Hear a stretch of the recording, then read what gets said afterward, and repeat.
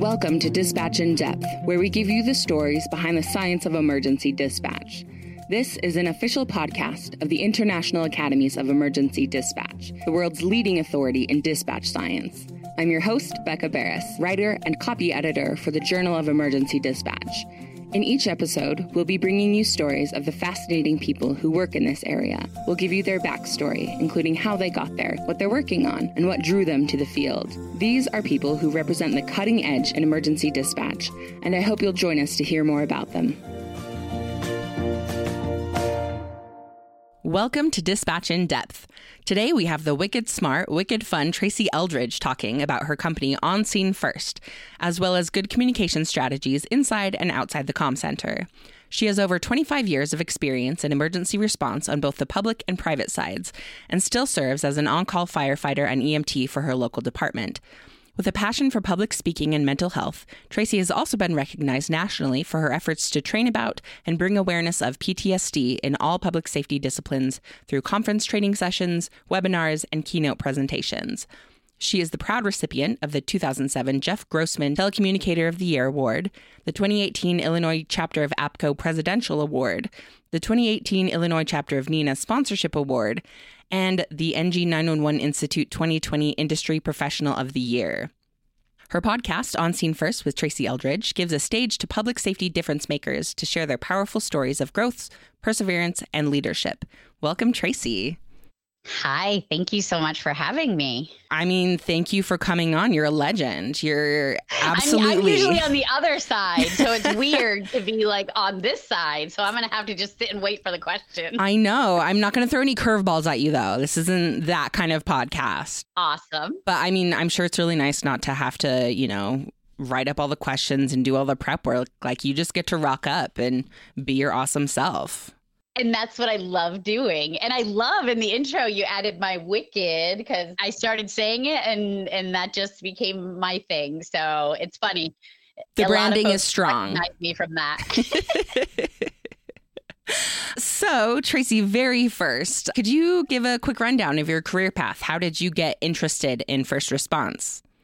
So when I was younger in high school, even younger than that, I wanted to be a nurse.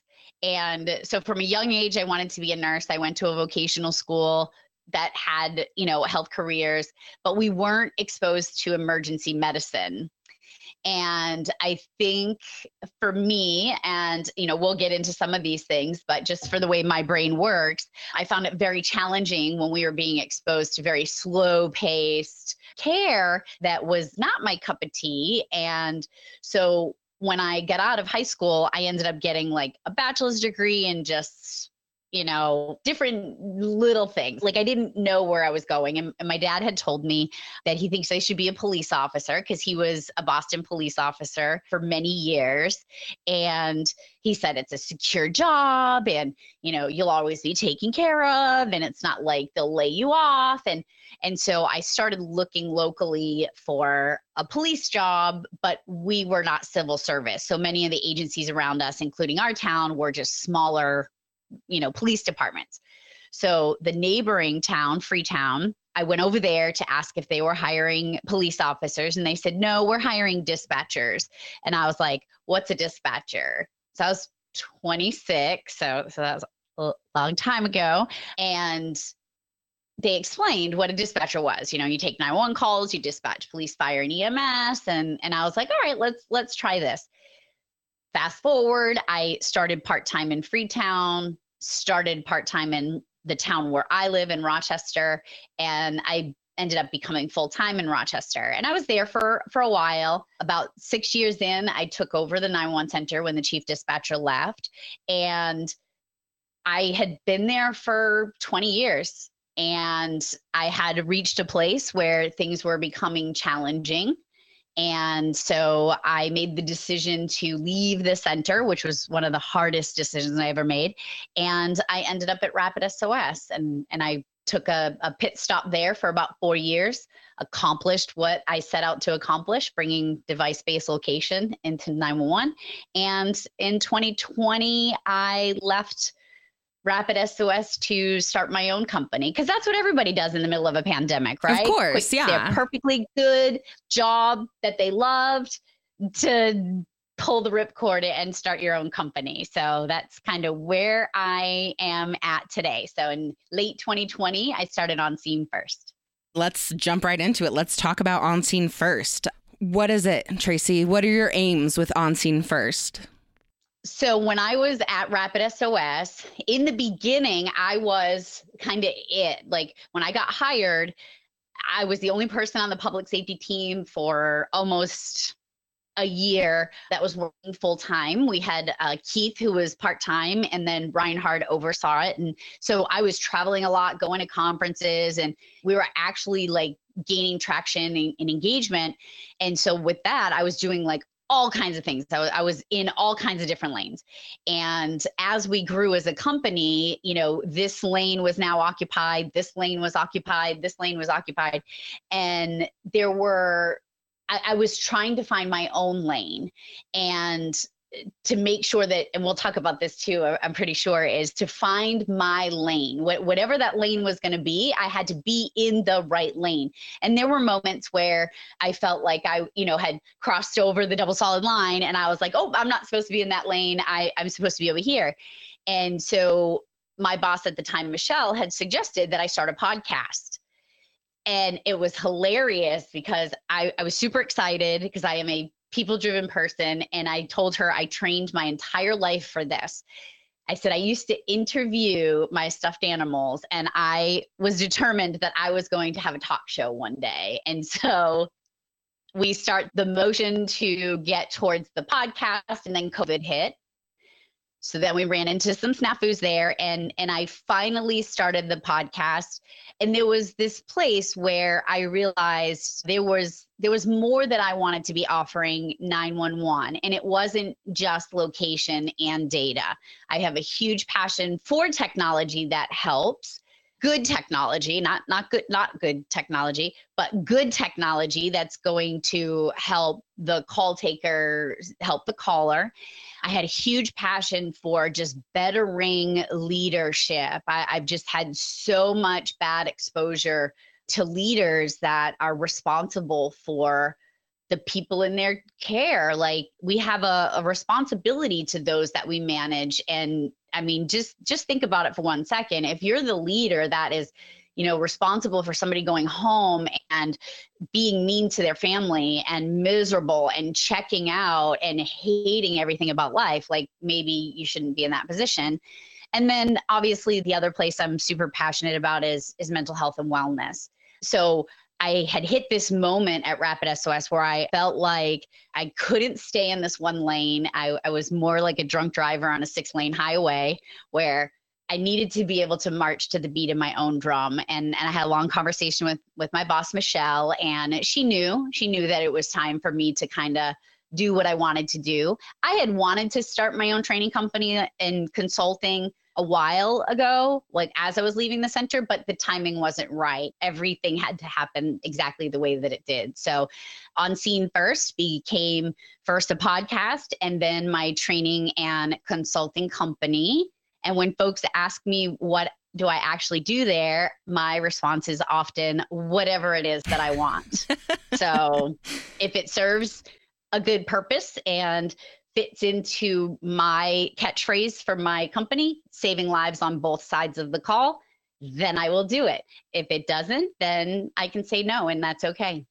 That's delightful. As someone who has never been their own boss before, I find that both extremely freeing and terrifying that you're now like, I can do whatever I want. Do you feel that? Especially having ADHD. That's super fun because there's a lot of things that you have to do as your own boss that, frankly, I don't like doing. So I've had to get some help to help with some of the tasky things, and that's okay too. Did you know you can actually ask for help? No. And the world will not spin off its axis? that can't be right, Tracy. Like you just have to do everything yourself, right? Like no aids. You can actually ask for help, and it's super beneficial. Oh my gosh. So we have to stop the podcast because that just blew my mind right open. That's it. Mic drop. That's it. Episode over. That's just ask for help. That was the message that I wanted to deliver. You can ask for help and it's okay. So part of your role at On Scene First is consulting agencies. Talk a little bit more about that. Talk about the DISC model of communication. Yeah. So if anyone's heard me speak in the last 2 or 3 years, maybe even more, because it's been about 5 years since I really wrapped my head around DISC.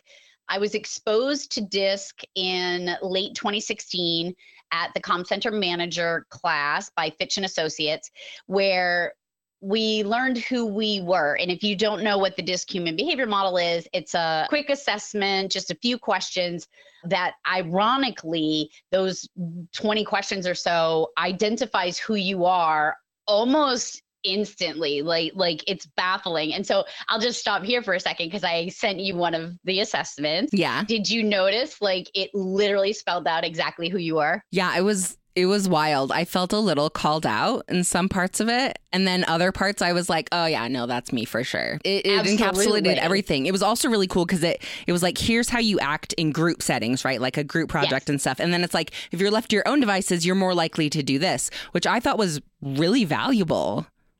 So, and what you're referring to is your basic style versus your environmental style. So in your basic style, you're actually reserved, but in your environmental, you're outgoing. And it's funny because a lot of folks don't realize that there are two very drastic sides. So I'm primarily outgoing. I know that's a shocker. I'm primarily outgoing, but my secondary is reserved. But at the end of the day, I am all people driven. So you're either outgoing or reserved, task driven or people driven. So I am outgoing, reserved, and people driven. So tasks are really a challenge for me. But until I was able to, so go back to CCM, when we did the assessments, it was really cool for them to say, oh, you're an outgoing people person. But it was kind of like a novelty then. It was like, oh, this is fun. And then, we learned a little bit about ourselves and where we could have, some blind spots and things that might be frustrating to others or how we might act in our comm center. And then I put it on the shelf because it was about the time that I was getting ready to leave the center and there were other things I needed to focus on. And then fast forward to early 2019, I was heading out to California with Rapid SOS, and our team had grown very quickly. So we had a lot of very strong personalities come in a very short period of time. And just for me as a people person in general, I really value what people think and feel about me. And there were some relationships that were feeling a little uncomfortable. And I was like, why is this? Like, I couldn't figure out why some of the relationships were like, it was almost like it took a lot of work, right? And so when I went to San Diego, I met who is now my coach and has been for 5 years, Gord McFarlane. And he started one of his presentations, one of the very first slides he put up, and it said that people don't do things to you, they do them for themselves. Sometimes you get in the way. And I was like, what did he just say? And he said, let me say that again. And I'm thinking, good, because I need for some reason, it caught me off guard. And in that moment, there was this just a trajectory that launched where I needed to learn as much about DISC as I could. So I have, over the last few years, I'm now a level 2 certified consultant, personality insights, where I am able to come into 911 centers and do the DISC assessments. So the DISC assessments that we provide have that basic and environmental style. It gives you your strengths and your blind spots, things that you need to work on. And so under mine, it's like, you need to focus on detail. You need to, You're like, no thanks, pass. think before you act. No, I am like a ready, fire, aim person, right? Like I'm impulsive and I execute quickly. But what I also found is that it really helped me understand that, we're all different. And I know most people know we're all different, but to really be better at our intentional relationships, right? So if I know that I'm an I style, which is that outgoing people, and I'm going to have a conversation or work on a project with a D style, and a D style is outgoing task. And the funny part about the D and the I is there are places where we are very similar, and then there are places where we are very different. And so it creates this push and pull, right? So my goal at the end of the day is to really help folks first understand themselves, right? Because okay, I know that I talk a lot. But what a lot of people don't realize is that that has been something for me my entire life, that things have been said negatively about it. I had issues in school with it. And folks will make jokes about it, but what they don't realize is that when certain things are said, it actually had affected my self-esteem to the point where when somebody says something about me talking too much, it almost immediately shuts me down. And then I'm not going to talk at all. Right. And so what I do in these assessments is I will go into the 911 center and we will do DISC assessments on the entire team. And then I will also do an agency leadership survey, kind of getting a pulse check on all the things in the center, the hiring, the training, quality assurance, policies and procedures, mental health and wellness. How are you feeling in the center? Do you feel valued? One of the other things that we do in this assessment is we identify the leaders in the center. So whether it's a supervisor, director, deputy director, and then the really important piece, because of a lot of agencies are the same when it comes to policies and procedures, like, we need to update our policies or we need to have policies. Quality assurance, it's okay, but we're a little behind. What I'm finding is, so I've done this assessment on probably 9 centers at this point. And what I'm realizing is that most of our centers are very similar. Some are having a lot of really challenging times when it comes to the people that they're working for and with. So as far as the leader part of the survey goes, one of the first questions I ask is, if it was me, it would say, as a leader, Tracy is one of the best I've ever had. I've had worse, I've had better, or she has a lot of work to do. The next question is Tracy a task-driven leader or a people-driven leader or a task and people-driven leader? And where we really want folks to be is task and people. That means you're going to get the things done that have to get done, but you're going to do it in a way that your folks feel supported and valued, right? And then the next few questions are, what are at least one of Tracy's best leadership qualities? What's at least one thing Tracy should keep doing? What should Tracy stop doing? And what should Tracy start doing? And while this information is really challenging to hear, I have found that each agency that I've worked with has been really receptive to it. And there's actually been a few relationships that have been repaired because of it.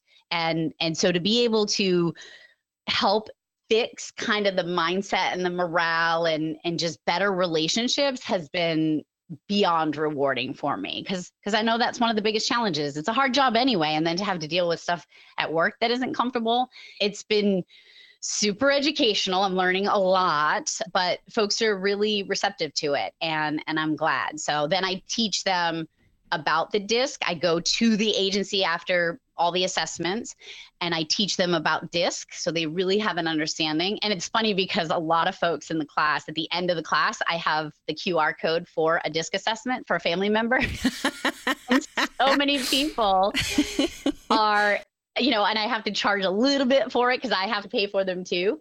But they're asking for it for their spouses or their significant others or their kids. Like, I want to know who they are, because it's helpful in any aspect. It's not just in the 911 center.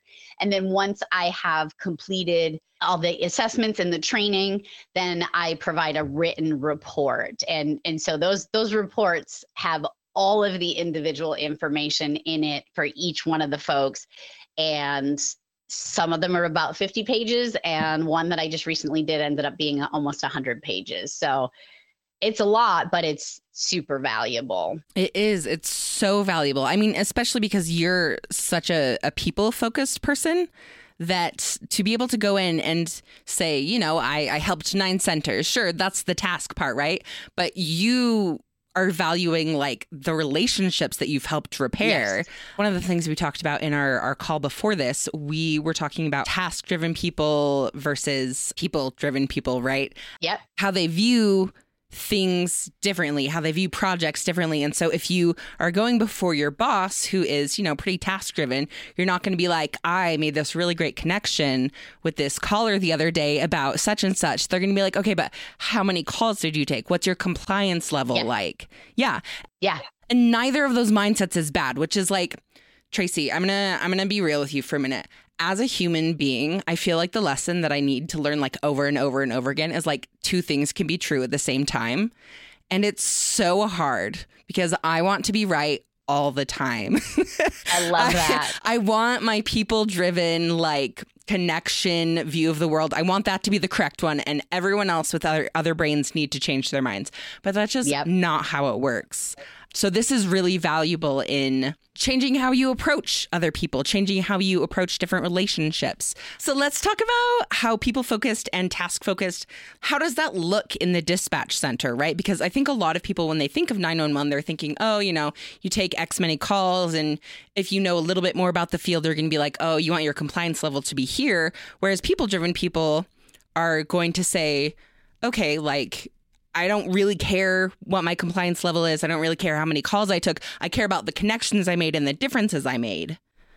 Yeah. I go back and say, and I know using the word you don't care, we care, right? Yeah. Sorry. It's just a different priority. Yeah. And that's exactly what it is. So when you look at the disc, there's 2 things that are being measured: pace and priority. Right? So pace is outgoing or reserved, and it's fast and slow. So outgoing folks, we do everything fast. We're not thinking things through. We're impulsive. We execute things very quickly. We don't always like look at the big picture down the road. And then the more reserved folks, they do things slower. Right. And it's not to say they're slow, but I'm going to think about this rationally. So the C style, which is reserved task, they are getting all the facts and the details, and they are not making a decision until they know for a fact. Like if you're going to buy a car with a C style, chances are you are going to a lot of different places. Me, I get to the dealership, it's shiny, it's flashy, it has a good radio. I'm like, I'm in. Well, how much does it get for the gallon? I don't know. And I don't care. Do I look good in it? Is it nice? Like, right? Is it fun? Is it flashy? And then you have an S style, which is reserved people, and they are not going to make a decision. For a lot of times, they're not even going to make the decision because they do not want to let anybody down, and they do not want to upset the apple cart. So now you go to dinner, you're getting ready to go to dinner with an S style, and it's like, where do you want to go? I don't care. Right? It's like, and you're an S style, so it's like, I don't care. Yeah. Well, I was thinking Chinese, and it's like, well, you don't want Chinese, but you're not going to tell them that you don't want Chinese. You're just going for Chinese. And so when you take each one and realize, so a D style, who is dominant, direct, demanding, they're very task driven. They need an end game. Like I don't need all the details in the middle. Just how are you going to get here? How are you going to get it done? Well, for me, I'm an I style. I'm a verbalizer. So when you have a D style, when an I is telling a story to a D style, that D just wants you to get from A to Z. That's it. Like, I don't care about all the details. But as an I'm putting in the details. And, instead of going from A to Z, I'm like A, B, C, D, E, F, O, G. Where was I? What was I talking about? And now they want to wring my neck. And then they start doing things like motioning with their hands and saying, can you just get to the point? And when you say that to somebody like me, you've just said your words don't matter. And I really don't care what you have to say.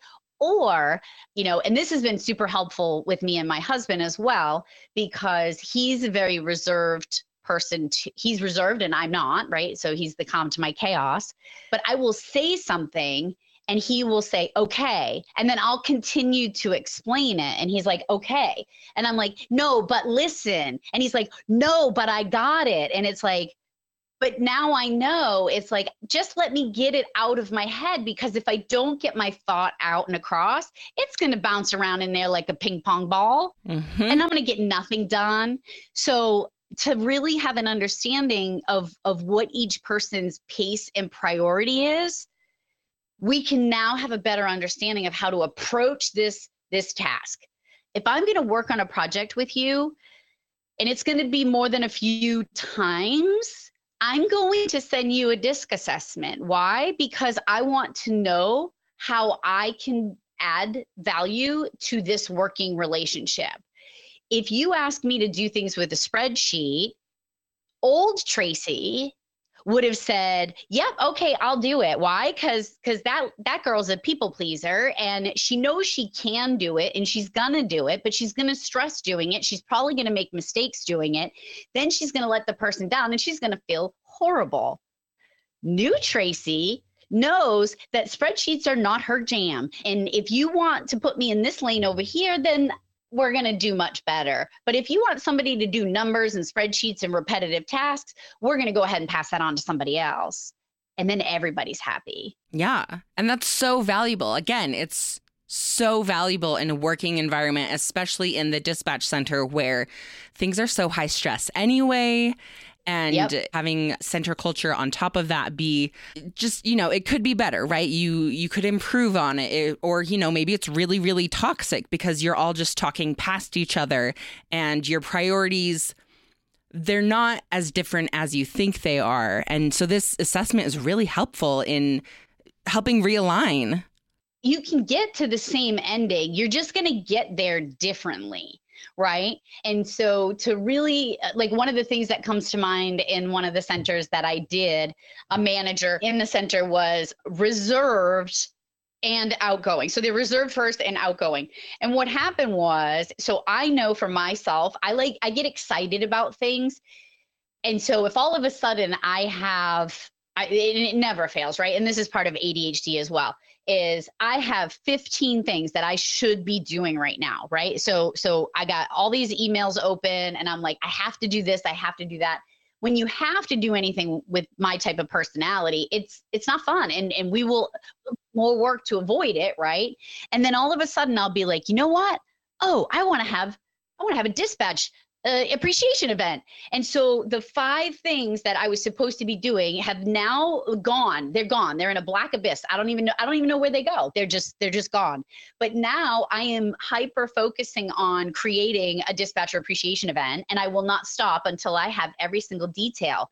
So imagine being in the 911 center, working with somebody who likes to talk about things, but doesn't always finish or execute those things. So there's 2 things that I like to share with folks is, number 1, if you are the talker, if you're the one that gets excited and you're the one that wants to say, oh, we're going to do this, we're going to do that, we're going to do that, I need you to pause and I need you to use the acronym WAIT, WAIT. Why am I talking, right? So am I talking because I'm excited? Am I talking because this is actually going to come to fruition? Am I talking just because I want to get them excited too and like me? Why am I going to say these words? And by asking myself that question, it's like, because what I learned in my center, and I learned with a lot of these assessments that I've been doing, is that we have lots of folks that behave this way, that they will come in and say, oh, we're going to do this and we're going to do this, but they're only giving little pieces to people. And then they run with it. And then nothing gets executed, because as soon as you're done talking about it, it's gone. It went where all that other task stuff went.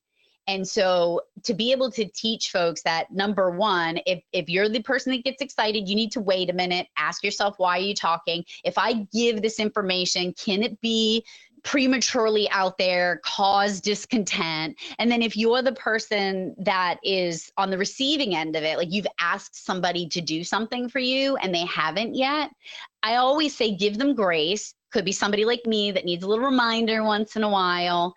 But then you have folks that get so set in their ways, like, no, I shouldn't have to remind them.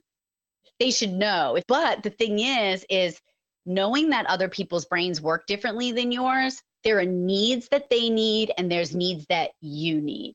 And to be able to really work towards having that understanding, it has no choice but to change the way that we kind of look at each other, right? Yeah, right. Exactly. And to go back to the idea of I shouldn't have to remind them, it's like, well, listen, it's not a perfect world. Like communicating is something that we're going to have to do forever and ever. And so I love that you said give each other grace. Let's give each other grace. Let's learn each other's brains and personalities and let's work together because that's literally what we're here to do.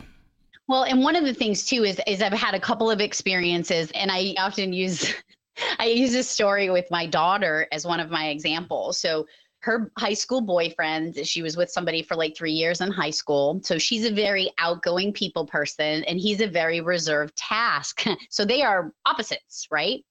And I remember it was his senior year. She was a junior, he was a senior. And she says, Mom, he hasn't asked me to the prom yet. And I'm like, he's not going to. And she's like, why not? And I'm like, because you've been together for 3 years. And in his mind, why does he have to ask you? And so she just looked at me. She goes, but he needs to do like a promposal and all this. And I'm like, it is not going to happen because boxes are checked, right? Like, oh, there's a prom. Check. We've been together for 3 years. Check. I wouldn't go with anybody else. Check. And she's like, I need a promposal. Check. And he needs to be all, fun and exciting. No, he's not fun and exciting. Not fun and exciting, but he's just not that. That's not his personality. And so I had to kind of go to him and say, hey, can you at least ask her? And he was like, and we had talked about this because they were so opposite that he said to me one day, and I just thought this was super profound coming from a teenager, right? He goes, why do I always have to go to her? Why can't she come to my side? And I said, nope. I said, I'm going to fix what I just said is you need to meet in the middle. Yes. I said, if you think about it, all I said to you was, could you ask her? I didn't say go get like a hot air balloon and like throw sprinkles from the sky. I said, could you ask her? If I was expecting you to go all the way to her side, which is super challenging, then I would have said, hey, can you do a promposal? Like we'll figure out this big elaborate thing and I'll help you and all that stuff. And knowing that's not where he feels comfortable, right? So I say it in all my classes. Every time I teach this stuff, we need to get better at meeting in the middle. Mm-hmm. And one of the things I see on like memes all the time, right? It'll be like, I'm not intimidating, you're intimidated. I'm not going to change who I am, blah, blah. And it's like, I want people to be able to be direct because I can't be. I'm not. I will sugarcoat it. I will fluff the edges. Like I'm going to hug you and squeeze you and call you George. But there are times that I really want to and need to be direct, and I just don't have that. So I really think there is times and places where folks kind of need to be more direct or be able to stand up for themselves. But I also feel like you can do that in a way that is not, you're not being a big fat jerk. Right? You can do it in a way, I can be assertive, but it's not aggressive. I can be direct and it's not blunt and it's not hurtful or hateful. So I'm all for folks that have the ability to do that, but I'm also all for having a consideration to know that, yeah, my feelings can easily get hurt. And the task-driven folks, they don't love emotion. They don't like when people cry. They don't like when, they're using words like, I think, I feel, right?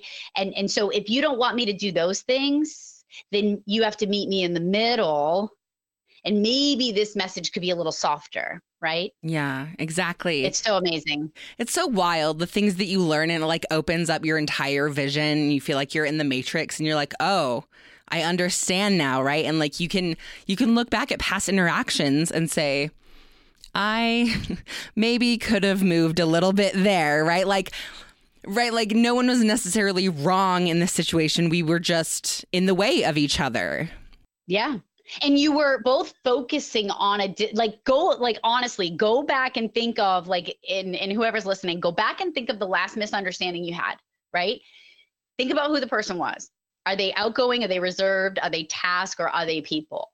Right? So now you take that, whatever the disagreement was, and look at what the crux of it was. Look at where the issue was.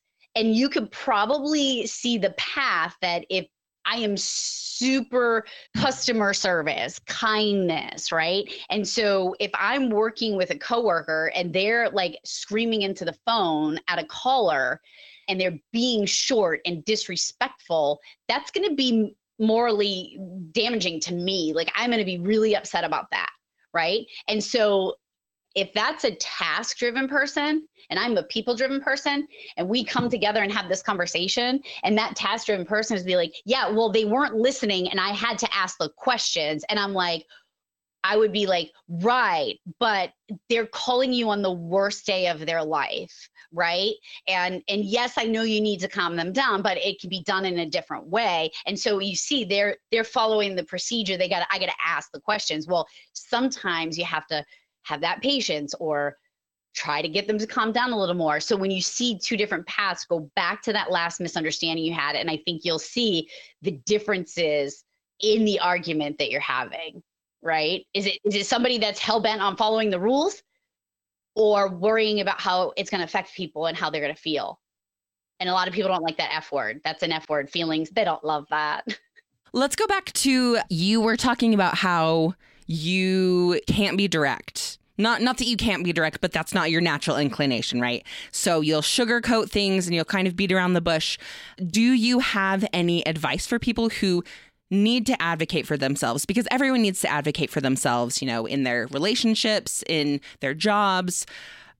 How do you advocate for yourself in a way that is not going to put other people off of you? If you're extremely direct, if you're not direct?